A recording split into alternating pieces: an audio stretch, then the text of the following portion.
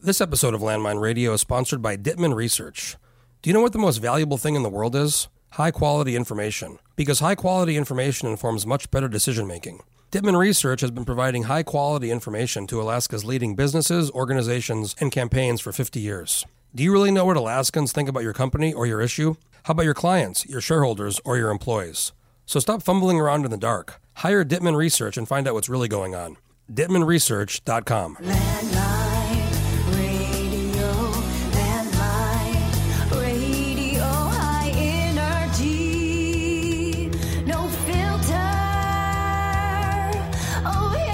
Okay, back here with Senator Rob Myers. How you doing, Rob? So far, so good today. I just, we're in Juneau, obviously, and I forgot the mic, one of the microphones, so I had to run back up Star Hill, where you were talking about North Pole. There's no hills, right?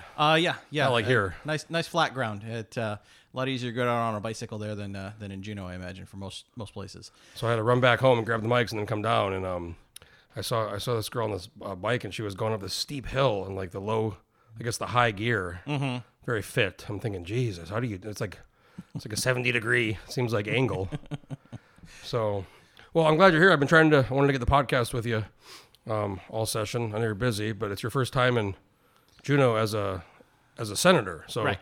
A lot of folks go to the House and then Senate. Some people do go straight to the Senate, but I want to talk about how you got elected, but kind of what's your first impression, so far the first session? So, as you say, some people go from the House to the Senate. I did a little bit different route. The last time I was here, I was an intern. So I got promoted from intern to senator, if you want to say that route. And didn't you say you didn't even recognize, like, they added the Sky Bridge or something? Yeah. So they added, the last time I was here was 2007, and the legislature hadn't bought the old Scottish temple there yet. And so the only buildings for the legislature at that time was the main Capitol and then the Terry Miller building behind it. And so I get down here and love that Terry Miller, Yeah, I'm sure you do. But now I get down here and they've bought the Scottish Rite building, which I'd heard about. I hadn't heard that they'd put the Sky Bridge in, so I show up and that's brand new. Okay, and so I got to figure out where things are inside that building. I've ended up with a couple of committees over there, and one of which I chair. And so I got to find my committee room and everything. But yeah, there's a lot that's changed in 14 years. And the last time I was here, we had money, and that's not the case. That was anymore. before. That was Palin, and that was before the price of oil spiked to, almost 150. Right. Yeah. And yeah. The ACES was in place, so huge. Yep. That wasn't deficit. It was that back then. It was surplus, big time. Yeah. It was. I was here when I was here in 2007. We were just starting that real huge climb in state revenue. The oil prices had been going up. ACES didn't get passed until the following year. Mm-hmm. But yeah, we were starting to rake in the dough, and we got near the end of the session. I was over here in conversations, going, "Hey, we've got extra money. What do you want to spend it on?" I'm going, okay, that's strange, but okay. I've heard stories back then. At that time, when they'd do the new the revenue forecast, spring revenue forecast, and they'd run down to the bars and they'd say, "Get back to the Capitol. Everybody's got another $1 million or so, each office, 60 million. Go. What do you want?" Yeah. It wasn't quite that bad. I mean, I've heard some of those kinds of stories from the 80s too and stuff, and wasn't quite that bad in 2007, but it was a little eye opening at how fast they wanted to spend money as it was coming in.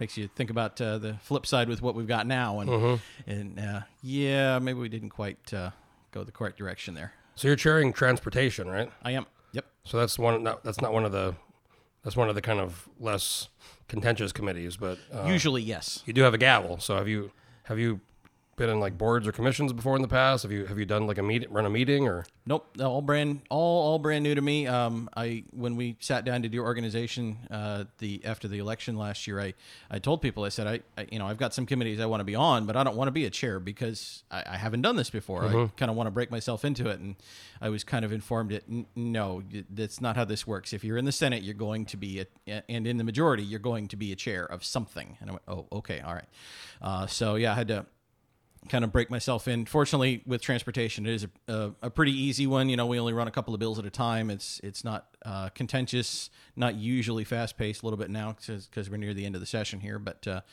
Yeah, pretty straightforward, and I've You got some good staff too that have been around for a while. So I do. I got lucky with that. I got Michaela, who she's been down here for, I think this is her 5th year down here now, and I got Teresa working for me, who was here for 6 years, and then she took a 4-year break, and so now she's back with me. And I got lucky with some good people, and so they're helping me settle in and show me the ropes a little bit, and everybody's been real good about all right, well, we'll figure out how to run a meeting. All right, well, we'll show you how, and we'll get it all lined out behind the scenes, and line me out a little bit during committee if necessary, and I think everything's been working out fairly well.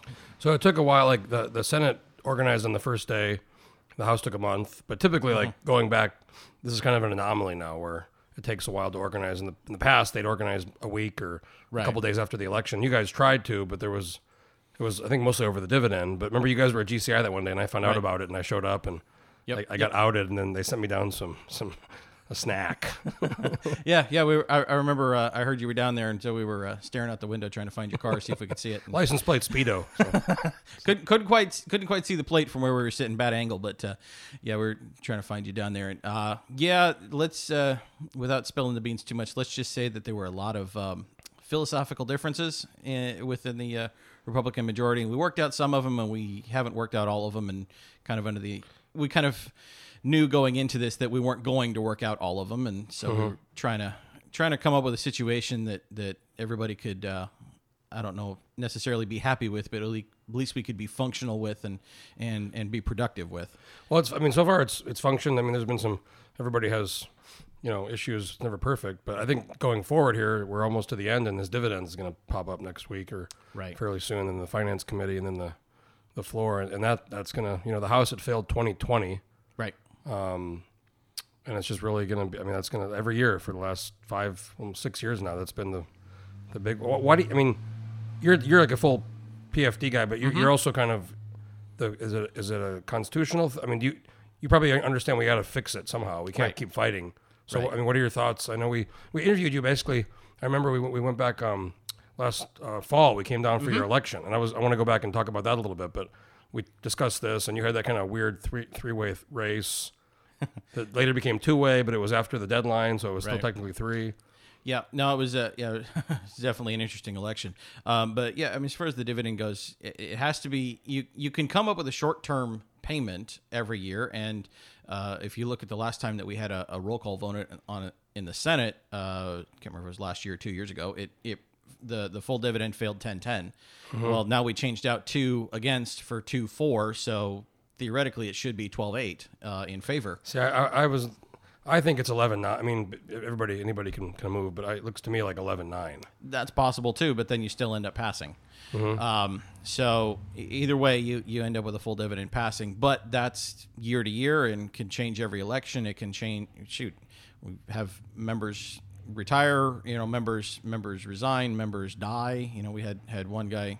Chris Birch died a couple of years ago. It was very, very sad. And he was, interestingly, he was like the almost no dividend. He's like, if we can't afford it, let's do, and then he had the amendment to cut it down. And I was there watching that, and they were saying, don't do this, don't introduce this amendment, and he did. And Yeah. So things happen at a moment's notice here, and so if you want a permanent fix between what the legislature's done, what Governor Walker did, and then the court case, the Wielechowski case, really the only permanent fix is going to be to have a constitutional amendment of some kind to state this is what it's going to be, and you can't mess with it anymore. Otherwise, we're going to just keep having this political football year to year, every year, and it could go one way, could go another way, depends on how elections go, but you're gonna end up having the argument every year. But an amendment's tough because it's 2/3 in each body, and then the vote. So to me, for that to happen, there has to be a much grander bargain. For other, spending limits or revenues or income tax, or it's got to be like a lot of things for that. And even then, it's probably very tough. Right. Yeah, no, you go back to the last time that we had, kind of somebody laid out a whole grand bargain.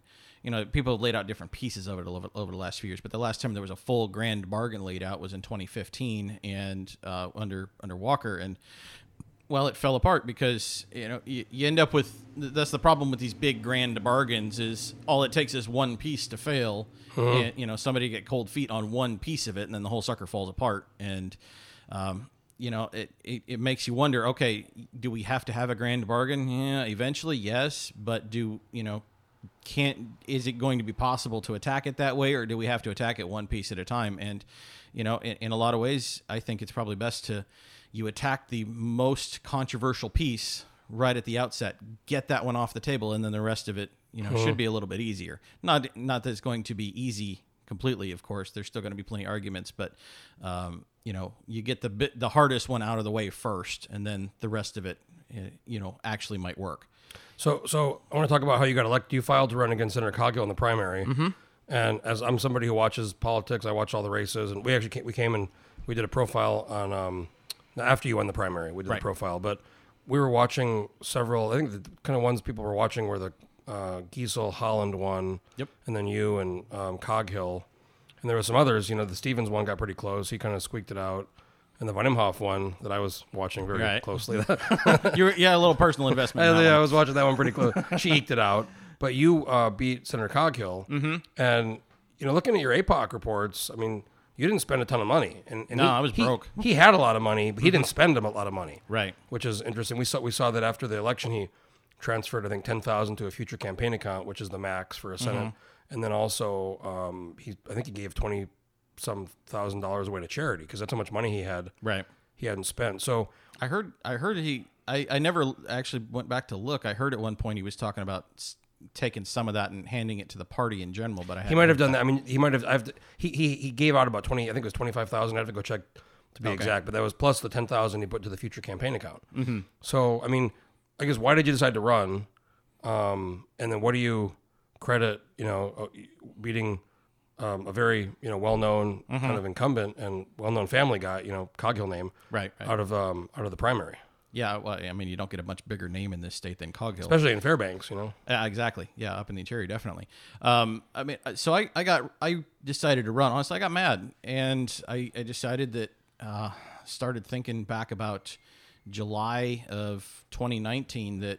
Okay, maybe it's time for a change. And I actually went and talked to a couple of people that I knew and said, hey, you need to take this guy on. And, maybe I can, I talked to a couple of actually elected officials and said, you need to take this guy on and I'll run for your seat. And, that way we save the conservative seat. And they're like, no, I really don't want to do that. And I said, okay. And, took me about a month or so to kind of screw up my courage and go, okay, I guess I'll give it a shot. So you filed in 19? Yep, filed in November of 19. And, kind of said to myself, well, it's going to be a tough job, but somebody needs to do it. And then everything went nuts with COVID in 2020 in March. And I went, oh, crap, what the hell did I do? And you, to folks don't know, you're one of the few folks in the legislature who has who works. Yep. You're a truck driver. Yep. You go to the Hall Road on the slope. And who do you work for? Is it? It's a small company in North Pole. It's called Black Gold. Oh, yeah, Black. Yeah, I know them, yeah. Yep. Yeah, I know them. I used to work in oil and gas a bit, and they shipped a lot of our stuff. GBR, the company I used to work for. Oh, okay. Yep. They shipped our stuff. Yeah, I've seen GBR stuff. Those Black Gold guys are fun. Those are some fun old boys. Yeah. No, we got some longtime truck drivers there. Some change out, of course. As people are retiring and stuff. But we got a few guys that been around doing this for 30, 40 years. But I was saying you're one of the few guys that have a job. I mean, there's 60 people, and I've taken the position, and a lot of people think I'm crazy. I think we should pay legislators, $150,000 or $200,000 a year, because if you're younger and you have a family. And it's supposed to be a citizen legislature. It's very hard. I mean, for you, I assume you're not working now, right? You are making some money here, but you're probably making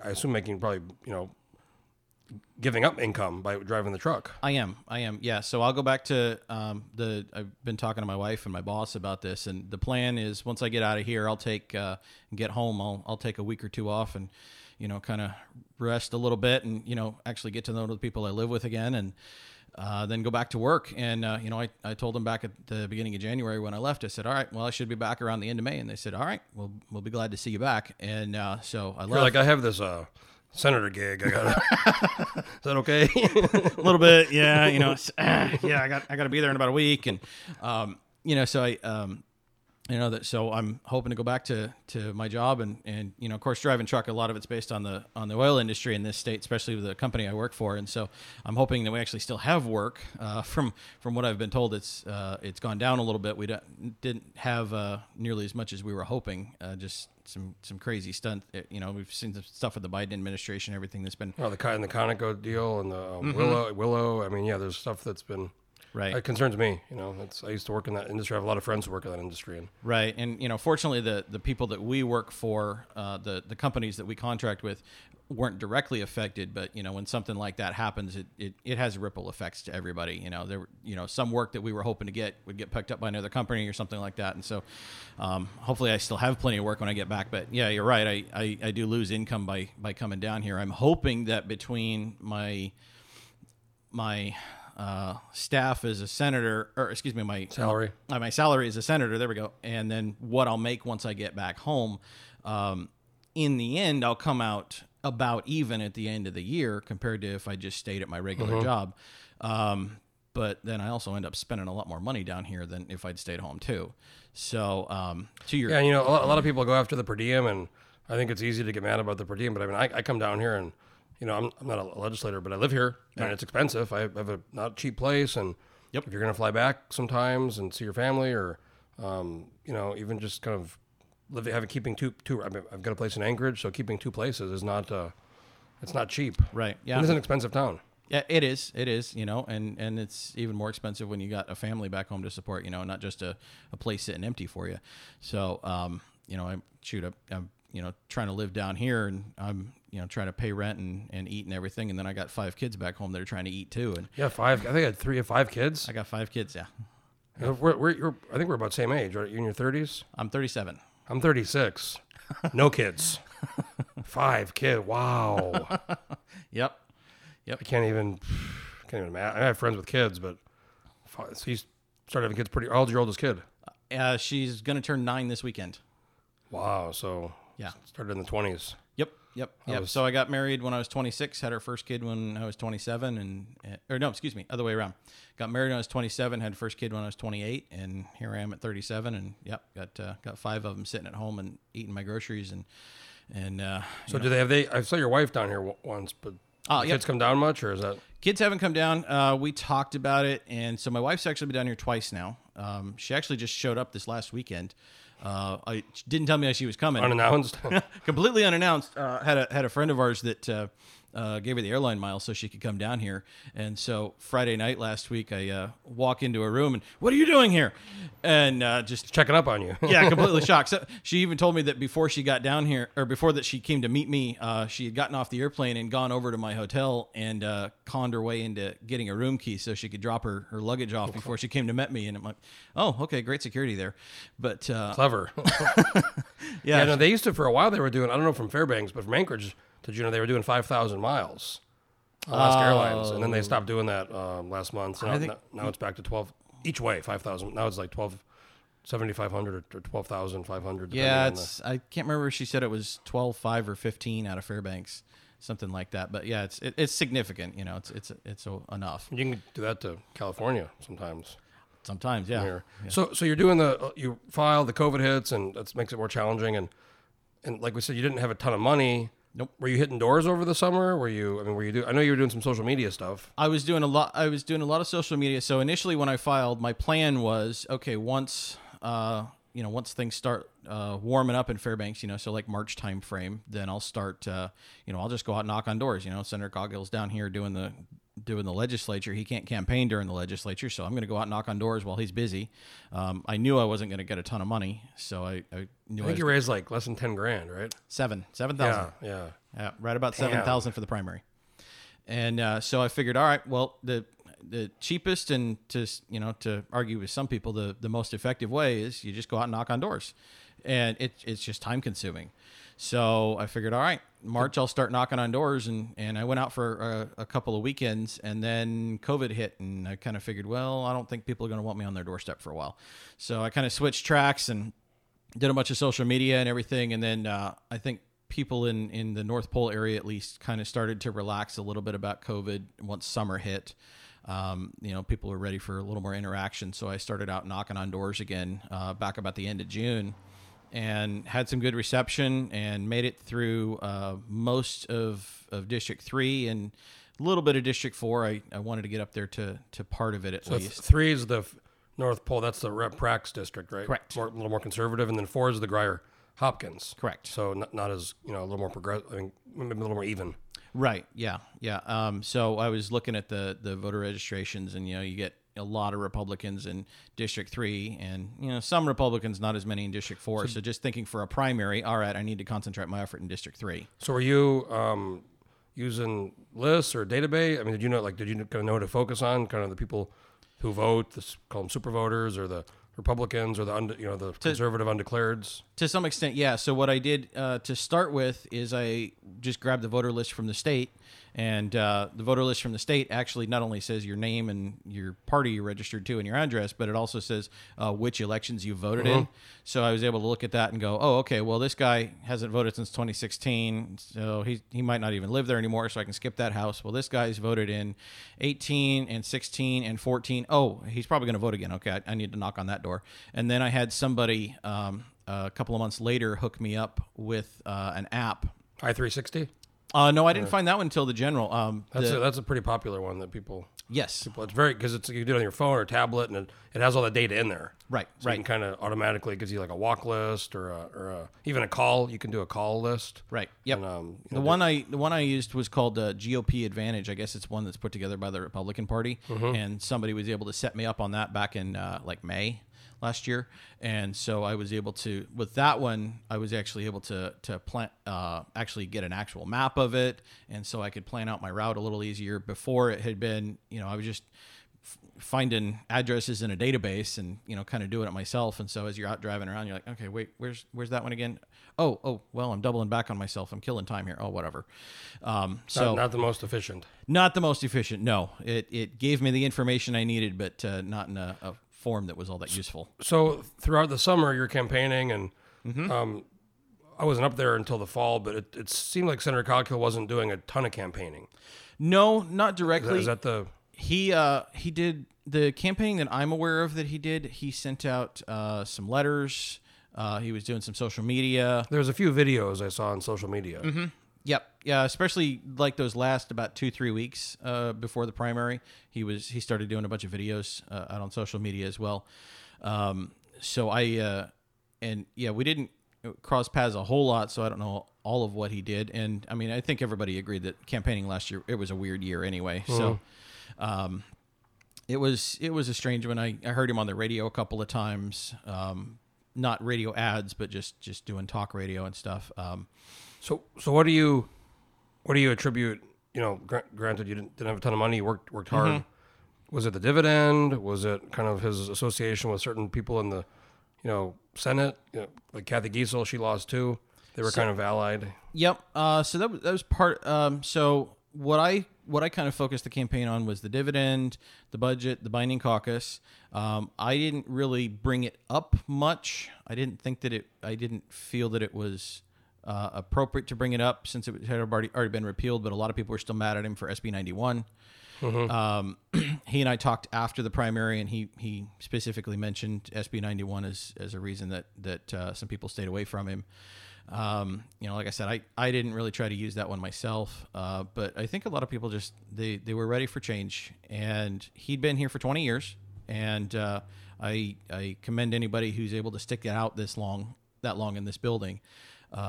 It gets pretty grueling on you, personally. This is my third year coming down here, and man, it's I don't know. I mean, building's got problems. Right, yeah, and we're coming down here to the end of the session. Everything's starting to get real heated, and so I mean, I commend anybody who can be here that long. But times changed, and I don't know. Maybe he just didn't change enough with him, or maybe to some extent he reflected an older. Do you think style, he did? Do you think maybe. he didn't take you serious? I think that's a possibility. Like I said, he didn't spend. He had a lot of money he didn't spend. Right. Well, I mean, he was kind of caught in a little bit of a bind there between myself and then Marna Sanford for the general. She started raising a ton of money back in March last year when she ran. The Democrat The Democrats were giving her a whole ton of money, and so by the time of the primary, I think she already had something like 50,000 or I think something. she had more than that. Yeah, maybe she 60. was raising a lot. And then afterwards, after when you won, they really got triggered. I mean, they really got activated, not triggered, but activated. They were like, Right. oh man, now we have a shot at the seat. Right. So I want to ask you, did you, before the election in August, honest, did you think you were going to win? So when I filed, I figured there were enough people mad at him that I was going to get a 20% right off the bat, just a protest vote more than anything else. All I had to do is put my name on the ballot and I'll get 20%. And so my goal was, all right, how do I get from 20 to 50? And I figured it was going to be close. I didn't think it was going to be as close as it was. It was, what was the final? Was 14. Yeah, 14 votes, right? 14 votes. I had to come down here for a recount. And so that was a little nerve-wracking. But I figured it would be kind of close, because the impression that I got as the campaign went along, where there were just a lot of unhappy people out there, and I got that impression from knocking on doors, from people saying hi to me, waving at me, while I'm waving signs on the street corners those last couple of weeks and stuff. I mean, it's just crazy. I mean, I was out waving signs on a street corner one time, probably about a week before the primary. And this guy rolls down his window and he points at me and says, "Robert, you're the one." I'm like, "Oh, okay, all right." So, Wow. 14. I remember that was because you were further ahead. Wait, how'd that work? Because there was that second round of the mail-in. Mm-hmm. You were further ahead, right? And Right. He caught up. Right. So after the Just like Von Imhoff and Stevens were both correct. having problems, and then the mail-in ballots started coming in, Right. and they started to go. Yep. So the way it ended up working, so you kind of had 3 rounds. You had your day of election, and once that was over, I was up by, it was like 120, 130, something like that. I'm going, wow, okay. And then a week later, they do their first count on the absentees, and And then some of the early votes too. They don't count all the early votes Right. They count all the early votes something up to like a week before or 5 days before or something. Right. Yeah. I think they go through like the Friday before or something. And so, yeah, they counted. So then you've got some of the early votes, and then you've got all the absentees that come in for that week after. And so they do that counting, and my margin shrinks from 120 down to 8. I'm going, oh, crud. And then Yeah, I remember I was like, wow, that's close. Because Stevens and Von Imhoff they were both losing, but then they picked up quite a bit right. after the first round, and then they picked up more. Right. Right. And then the second round of absentees, they count that Friday. So by now we're about 10 days after the election day, and I actually picked up a few more. So I went from 8 up to 14, and then that's plenty within the margin of error. It's within 0.5%, and we were at like 0.3% or something. When Yeah, you do so the the math. automatic recount. Yep. So the recount got triggered, and so I had to frantically find a way to get down here to Juneau to watch that recount, and I frantically made some phone calls. Weren't you? I think I heard at one point, maybe it was after the recount, but there was something, and you said, "Well, I'm driving the truck," or someone told me there was some thing, and they said, "Sorry, I'm on the Hall Road. I'll call you back or something." Yeah, no, I said, "This guy's a legend." I said, "This is." Well, so I had I had come the way I had arranged my schedule. I was in Fairbanks on the day of on election day, so I could go around and wave signs and everything. And then I worked for let's see, that's right. I was in town the Tuesday. I stayed in town Wednesday. Then Thursday through the following Monday, I worked. I remember thinking like, "Holy shit, this fucking guy is like driving a truck when he's like, with a 10, 20 vote, 15 vote margin, and dude's driving a truck on the Hall Road." I said, "This is a movie, Yeah. made for a movie." Yep. So I arranged it so I was back in town on Tuesday when they did the big count, the first big absentee count. So I went downtown Fairbanks to go watch that Division of Elections office, and then I left town, did a run Wednesday, Thursday, and I was back in town on Friday. And usually the way it works is I come back into town late one night, and I got to wait for him to service the truck. So I can go out again the next day. So if I come in really late, I know I'm not leaving until the following afternoon. You're going all the way to Prudhoe, right? Right. Damn. Yeah. So I come in like, I don't know, 2 a.m. Friday morning or something. And so I know that I don't have to leave right away on Friday anyway. So I go, okay, I'll hang around long enough to go down to Division of Elections and watch the final count. And so I went. By the time I got down there, they had just finished, and a friend of mine had gone to watch the count for me to keep an eye on things.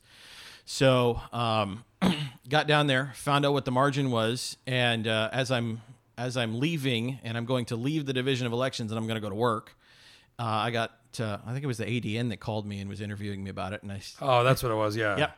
I think Brooks was like, and he's on his way back to the Hall Road or something. I said, "Oh my God." Yep. So I found out I won that Friday, and then got on the road that night. And even when I interviewed, when we came back, we'll talk about the general. But when I came down with Cale, and it was October, I think, September, October, middle of September. Yeah, you were after our interview, which was by the pipeline. Mm-hmm. You were going to work, right? Yep. Like right after we were done, you're like, I got to go get on the truck and go up to the Prudhoe. Because you don't get paid to be you get paid to be a senator, but you don't get paid to be a candidate. So I still had to work for a while. I worked until the end of September. Yeah, because you didn't have, even after you won, you didn't start getting paid till January. Right. Yeah, exactly. So I gotta start I still had to pay my mortgage and everything. So I get back on a road, and then for all of October, I took the entire month of October off to go out and knock on doors and wave signs on the street corner and all that sort of stuff. And so my savings account was pretty darn close to zero by the time the election happened. And then so you're not only campaigning to win, you're really campaigning to, it's has much more of an impact on your life winning than somebody who's retired or Right. doing very well or. Right. Yeah. You talk about, a citizen legislature. Well, that's what I am. I am the citizen legislator. A lot of these guys are. Well, I don't think we have a citizen legislator. Not anymore. Not anymore. So we used to. Even like, I was Sarah Rasmussen, she's young, 2 kids, her husband's here. It's very hard. Right. And she has a job back in it. She's an appraiser, and it's not easy to do these both of and you're technically supposed to. That's how it was set up, but right. It's gone to this other kind of extreme where a lot of retired folks, a lot of lawyers, a lot of independently kind of wealthy people. Yeah, back in December, my wife was complaining because, after the election's over and they certify and everything, they know who's coming down. Then all these people in Fairbanks want to start having meetings with me. Everything from the hospital to how'd that go? I was going to ask you about like what changed as soon as the primary. I'm sure changed. That was like, this right. guy's going to be the guy probably. Right. But after the general, what changed in your life?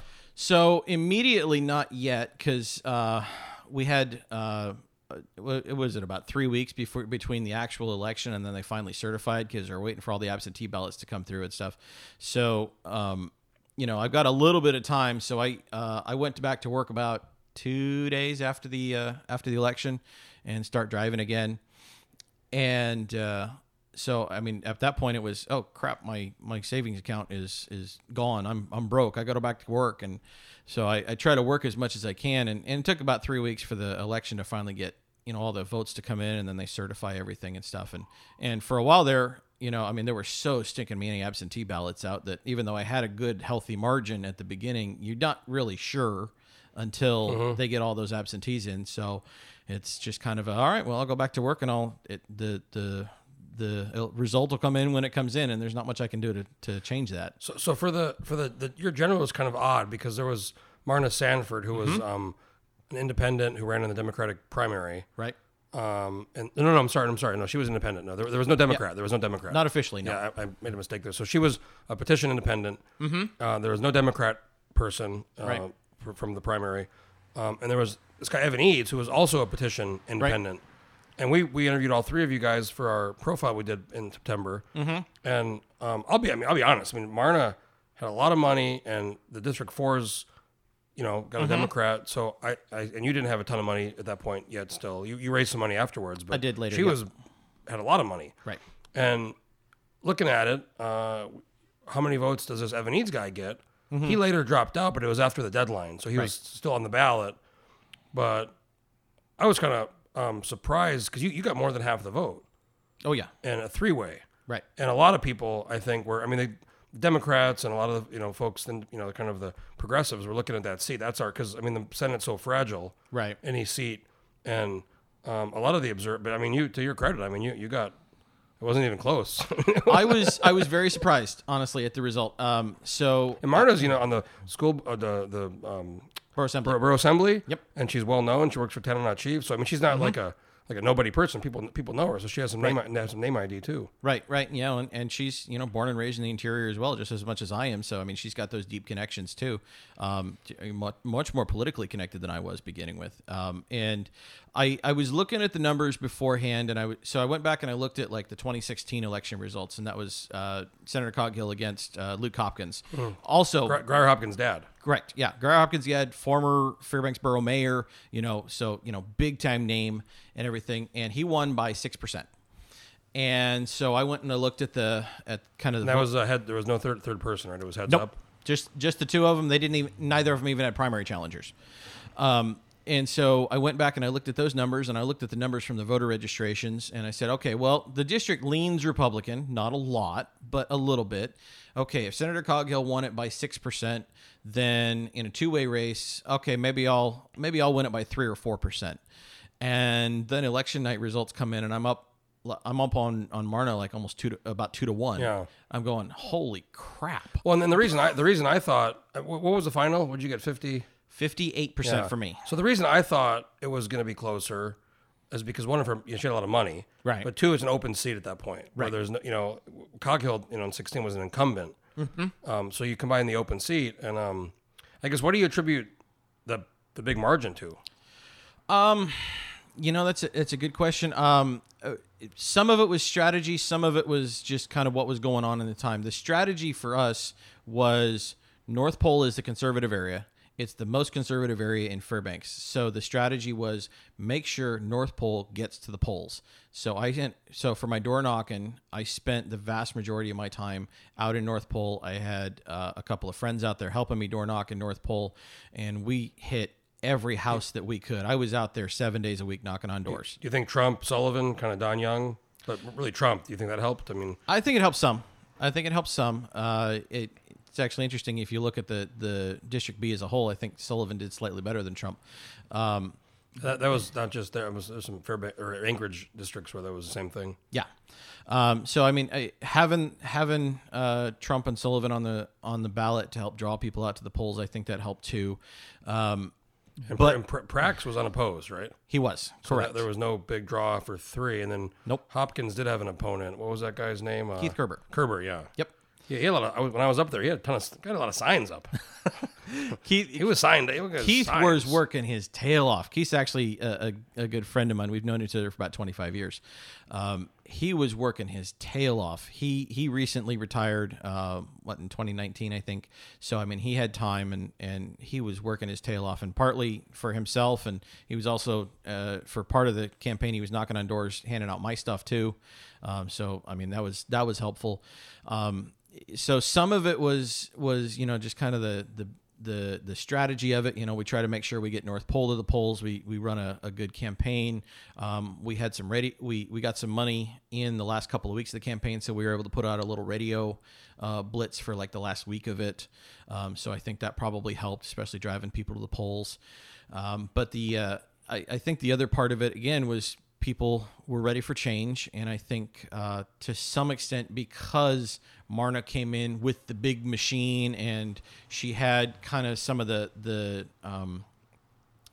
traditional players behind her. She had a bunch of union money, and some of the unions were running IEs for her. She was running as a petition independent, but she did get money from Democratic Party and yep. the Democratic, because we were following that race. We were looking at the money that was coming in. So right. But there was. Did you have any independent groups helping you out, or?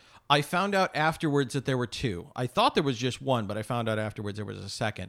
So there was one group that was running a couple of radio ads, helping me out, and I saw some flyers. I didn't even know about the flyers until I was out knocking on doors, and I saw one hanging out of somebody's mailbox. I was like, "Oh, okay." Yeah, it's not for my campaign. Yeah, I was like, "Well, we didn't spend that money, but okay, whatever." So were you?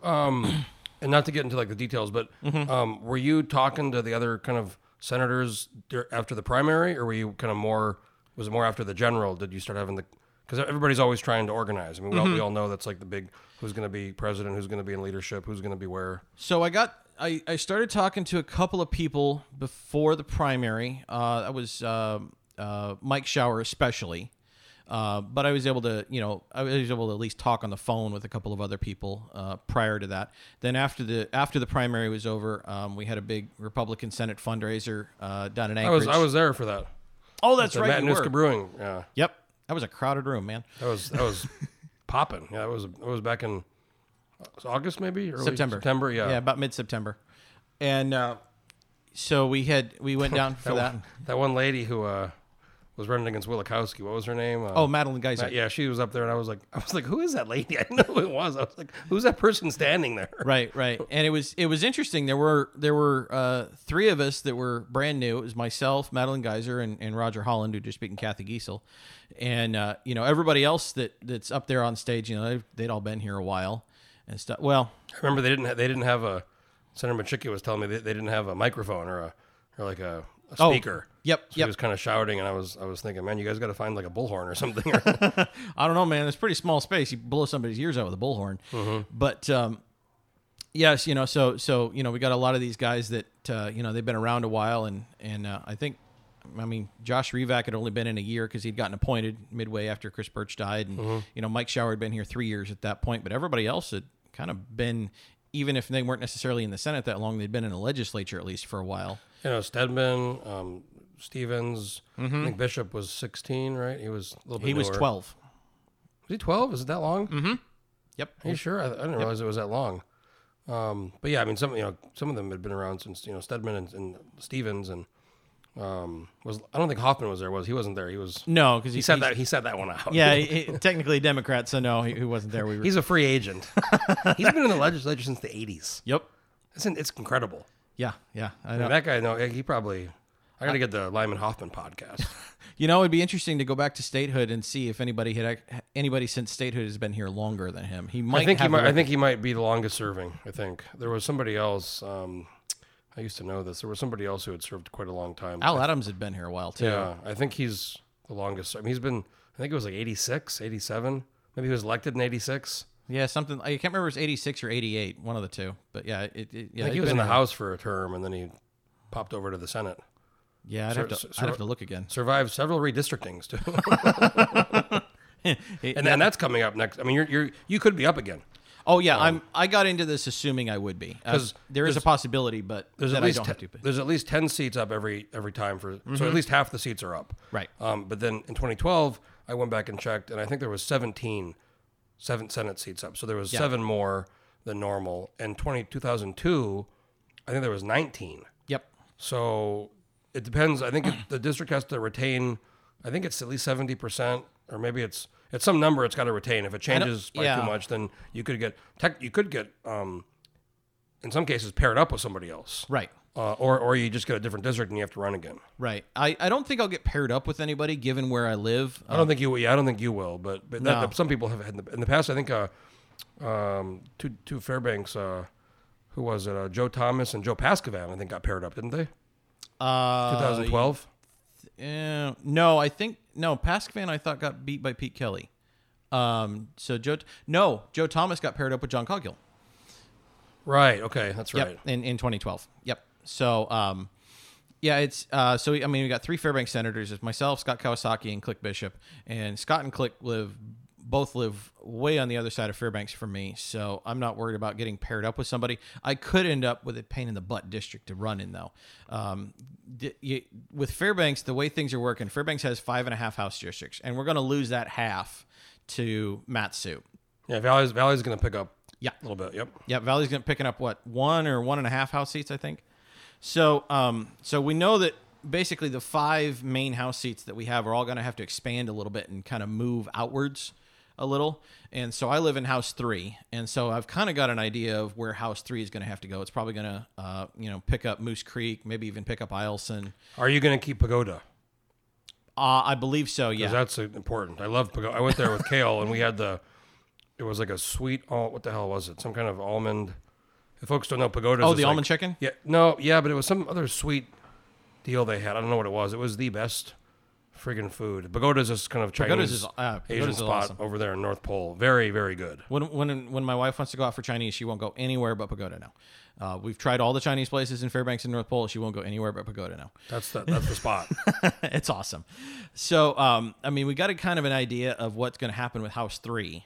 The numbers are all going to change, but the question is how they pair them up. So, I mean, I could get paired up with 3 and 4 again, roughly.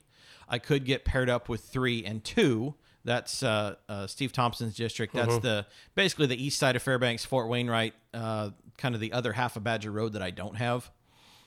Or the other possibility, because this has happened before, is I could get it paired up with in the Richardson Highway District. So I could end up having to run a campaign going from North Pole all the way to Valdez. So I think Shower has I think Shower has that Kind of, deal yeah. where, and even Giesel years ago, she had kind of had to run every 2 years for like 6 years, but at one point she had down to the peninsula, and then I think some people in the valley had, I think Shower goes to Valdez. He does. So it's like currently you're kind of like an Anchorage situation, like where my district is, you can just drive across the thing in like 5 minutes. Right. It's very dense, but other districts like in the rural Alaska or some of these even Fairbanks or Valley, they stretch out to like way out there. Sure. So it becomes, a lot more difficult to campaign compared to like a, kind of a condensed Anchorage or Fairbanks district, or even Juneau, Right. Juneau's pretty. Yeah, and the other part of it that may happen is I'm guessing as the Valley has to pick up more districts, so that district that Shower has that goes all the way to Valdez, it actually stretches halfway down the Glen Highway all the way over to Sutton and Chickaloon.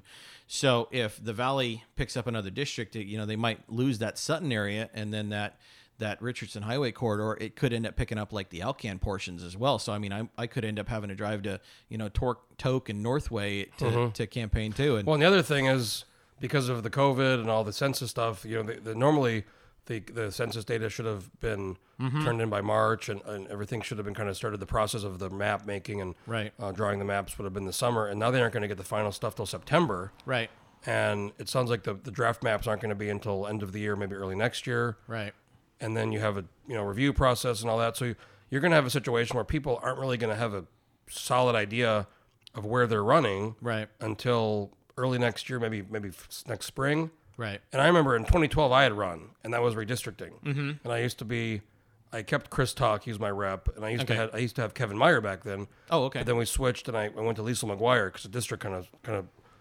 rotated moved a around. little. Yeah, there's this place like Jewel Lake and Anchorage, Sand Lake, and it's shifted over from there, and then it went to South Anchorage, Bayshore, Ocean View, and then I kept my other part kind of. So I remember I had filed it, and I switched to run for the Senate, but it was summer 2012, and there was all these challenges and lawsuits, and Right. it was really unclear if the districts were going to change, or Right. stay the same. So they ended up doing a draft map, and they adopted it for the purpose of that election. Then they changed it the next year. Right. And mine didn't change at all, but I think Fairbanks had some issues, and Fairbanks had some changes. Yep. Southeast, and then so 14 was a different map, and then that was kind of now we're on that map until now. But they're gonna every 10 years, they'd have to change it. Right, you're right. Normally the deadline to get the new maps out is September 30. Well, the feds told them a couple of months ago that you're not even going to get the data until the middle of September. Yeah. And so, if we're lucky, we'll have maps by Christmas. And most people don't file to run until they see the maps because they want to know, hey, am I in a district I'm going to be able to win? Am I going to get paired up running against somebody else living in my district? You can file with APOC and raise money and Right. kind of just not say what you're going to run for, and Right. hope to, and then if something happens, if it goes bad, and you Yeah. decide you don't want to do it, you can refund the money or whatever. But it does make it difficult to campaign and to know Right. kind of how to structure your Right. campaign. Right. Yeah. And the big thing is that, during the legislative session, you're not allowed to raise any money. So, I could, if we don't get the maps until February, and I don't want to declare until the maps come out, then I'm toast. Now I'm stuck with, I can't declare until, we get out of here in May next year. And then You could very abbreviated campaign season. Then. You could declare, now I guess, and say you're gonna, but you don't even know if you're gonna be up, so that makes Right. it Yeah, exactly. It's screwy. I think technically you can start declaring in July. 18 months before the election. Yeah. So it's June or July or something. But yeah, so, It'd be March, so it's August is the primary. So it'd be, I think it's like March of the previous year. So I thought it was 18 months from the general. 18 months from the election. Okay. So in this case, the primary, normally everybody, you file for the primary first. So Okay. Yeah. Well, okay. unless you're doing a petition, which is no longer exists that's a whole other thing. We got the ballot measure too. Yeah. That's a whole other layer here of the election next time. Yeah, exactly. As a pretty conservative guy, if I end up in a pretty conservative district, then, I should be okay, even with ballot measure 2. But if they put me in, find some way to put me into, kind of a... Throw you an Esther. Yeah, exactly. Then, it could be a whole nother story. I mean, if I look at the 4 candidates that declared for this seat last year, myself, Senator Coghill, Marna Sanford, and Evan Eads, if you put those 4 up last year under ballot measure 2 conditions, it probably would have come down, myself and Evan would have fallen off. I think Evan would have fallen off first. You might have. It's hard to say. Yeah, I mean, I think you're right. I think it becomes a Coghill Marna. Yeah, deal. Exactly. I would say that, and honestly, the way things went, I think Marna probably would have won that one if it had been all 4 of us together. But yeah, it very much changes the calculus. It changes how you run. It changes how you run your campaign. Maybe even here's the weird one: is it actually changes who you want to declare on the ballot. Do you want to try to bring in some of your crazy friends to make you look not quite as bad? That's one. And I've said that a lot of people say this is going to be the kind of panacea for getting moderates, but everybody's clever, and parties and individuals are clever, so they're going to start just like now people will have a placeholder in a Democrat or Republican side just in case, and they do different things, and they're clever. They start putting some kind of loons in some of these races, right? Or just stacking the ballot just with people because it's top 4. But if it's just 2 people, then it's just 2, right? Go, or 3 go if it's less than 4. Yeah, but if it's top 4, maybe 3 Republicans run. Maybe people start to get. People are clever. They're smart, and they're gonna find ways to. I'm actually curious. I'm thinking of maybe this summer at some point going to Maine. And just talking to people and saying, "What'd you guys do?" Because this is the second time they've ran the ranked choice, and Susan they Collins put it in 18, right? 16, it passed in 16. Okay, so 18 and 20.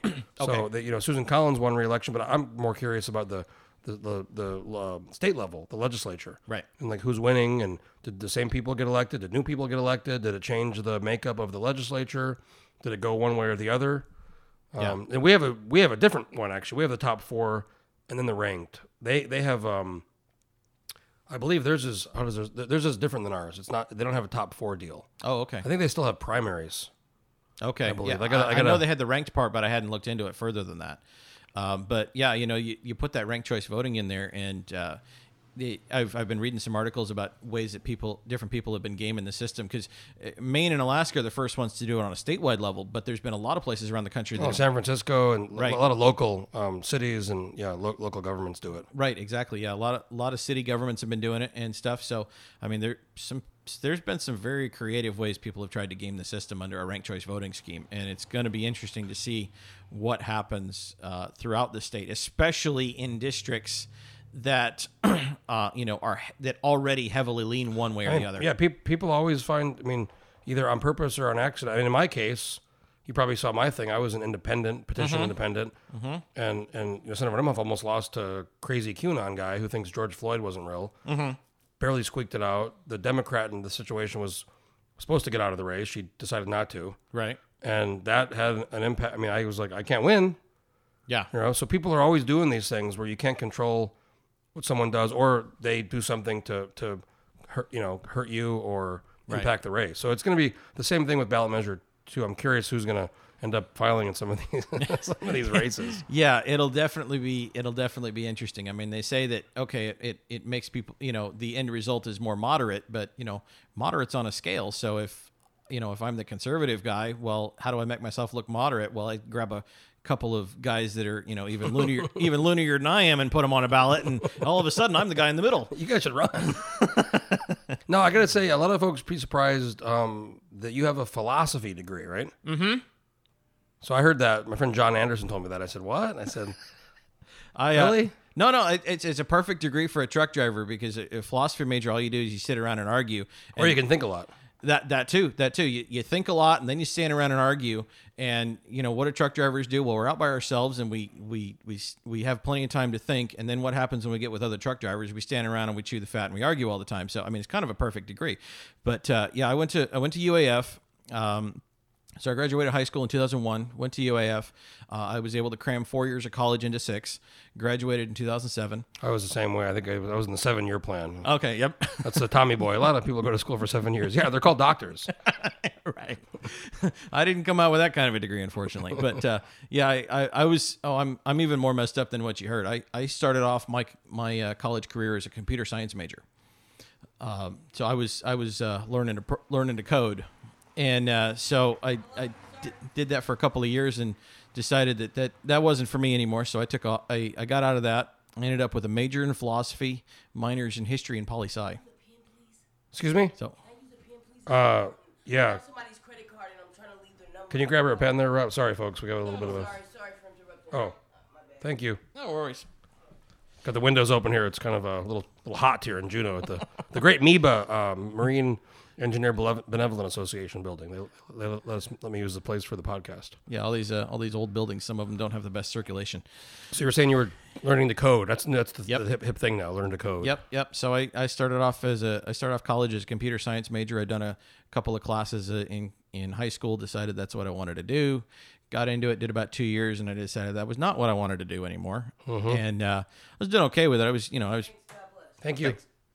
So I mean, I was still like a B average. So I mean, it wasn't like I was failing out or anything like that. I just decided that wasn't what I wanted to do anymore, and so I switched over, got a philosophy degree, and I remember there was one guy I told that I told him I'd switch my major, and he looked at me and he said, "Were you tired of being employable?" And I was like, yeah, okay.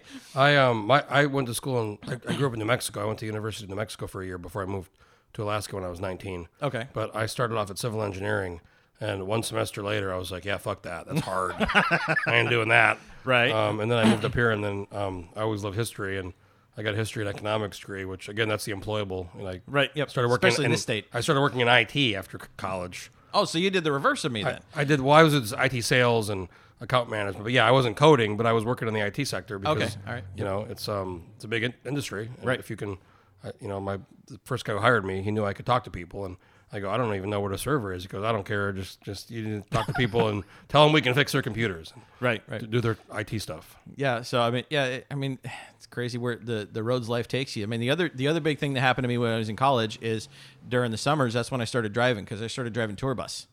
And I tell everybody, when they ask me, how I do politics and how I learned to do this stuff, I learned to drive in tour bus.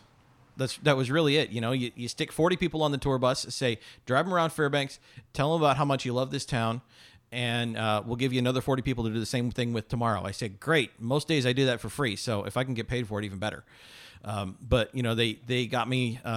They paid for me to get my CDL, and so I was able to start driving that way, and that's what I did throughout my summers in college. And then once I got out of college, then I was able to convert it from a bus driving license over to a truck driving license, and start driving for a couple of small companies in Fairbanks, and kind of work my way up through the ranks. And by 2012, I was driving doubles down the Parks Highway, and so yeah, here I sit, and it's all because I needed a summer job, and I decided to drive a tour bus. So you talked about dealing with people and the tour bus, and I think a big part of any where in the, any profession or being successful in the world is relationships. And without naming names, I mean, some of those people in that building don't have the best people skills. Well, yeah, and that's a big problem because I mean the whole building's about people. I mean, it should be about people skills. It is, and I mean, shoot, I think most people got better people skills than I do. I'm kind of an introvert. I'm usually happier with a good book than I am with most people. But You got to join Landmine Book Club. I keep telling you. yeah, you're assuming I have time to read anything these days. Well, that's a good point, but it's fun. We have a once a month meeting, and yeah, John keeps telling me I need to get. Yeah, on my that. friend John's in it, and, Yep. and we've had some great books, and it's pretty fun. We have Gabrielle Ledoux in our book club, so you could be the Senate side. There we go. Yeah. So, actually, and that's what I do. At work a lot is, when I'm driving up the Hall Road. Fairbanks to Prudhoe, you get 12 hours of no cell signal. which, when I started in on that a few years ago, it was, I got 12 hours of no cell signal. I hope nothing goes wrong. And, after last year, especially after the primary was over, and now I'm the candidate.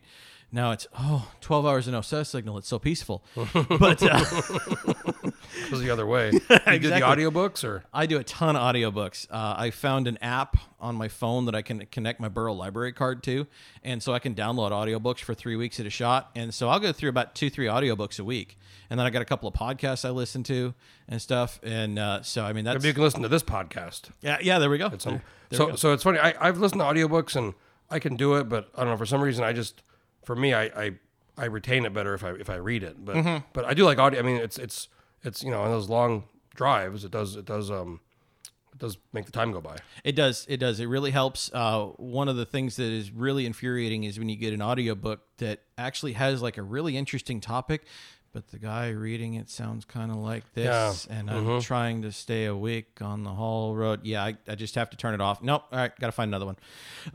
So, I mean, I'll download 4 or 5 of them at a shot, and just listen to 2 or 3 of them over the course of a week. And all right, well, return those, grab a few more, and that's a hell of a way to get an education that way.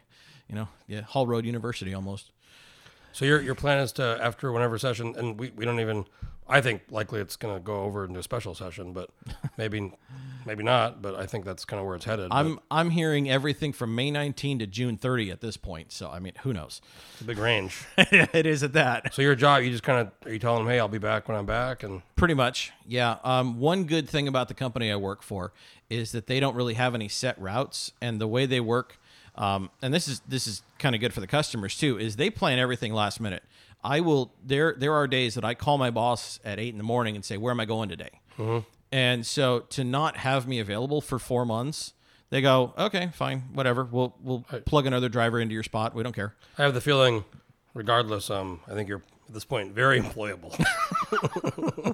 Hey, I'm Rob, looking for what do you do? I'm in the Senate. Really? Come on down. I interviewed decent at least, Yeah, so I mean, I talked to them before I left, and they're happy to have me back and stuff, and I'll be happy to be back, and again, go back to that 12 hours of no cell signal, and it'll be nice. Do the audiobooks. Exactly. Well, Senator Myers, it's been great doing the podcast. You're one of the like I said, you're one of the working people in the legislature, and there's not a ton. So yeah, I kind of break the mold on that one a little bit.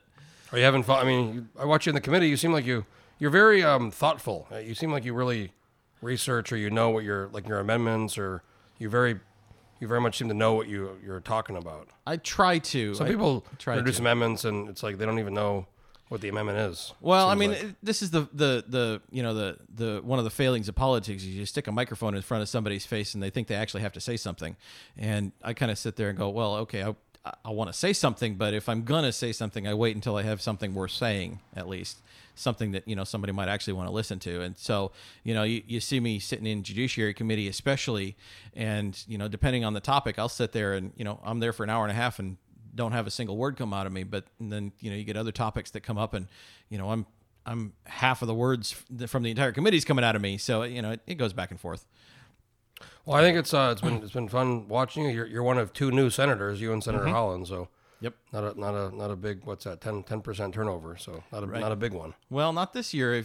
I was taking a look at it, doing a little research project for something else I was doing, and over the last 5 years, so since 2016, out of the 60 people in the legislature that were here in 2016, only 21 of them are left. Well, the House has had a much stronger turnover. Right. The Senate is less so. I mean, because you get the 4-year seats, and then people tend to kind of stick around.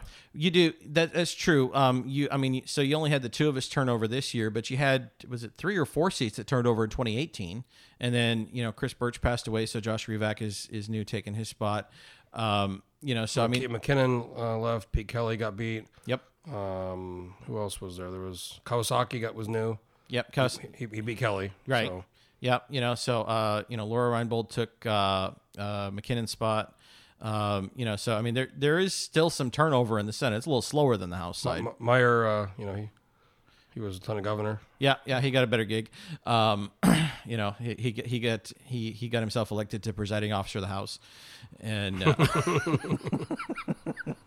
that's a good gig. You know, you get elected. You know, you go from senator to, you know, unofficial speaker. He kind of joked when he came back to come back. He's like, I'm back. Here I am. Yeah. He's making those comments. You know, when they can't come to vote.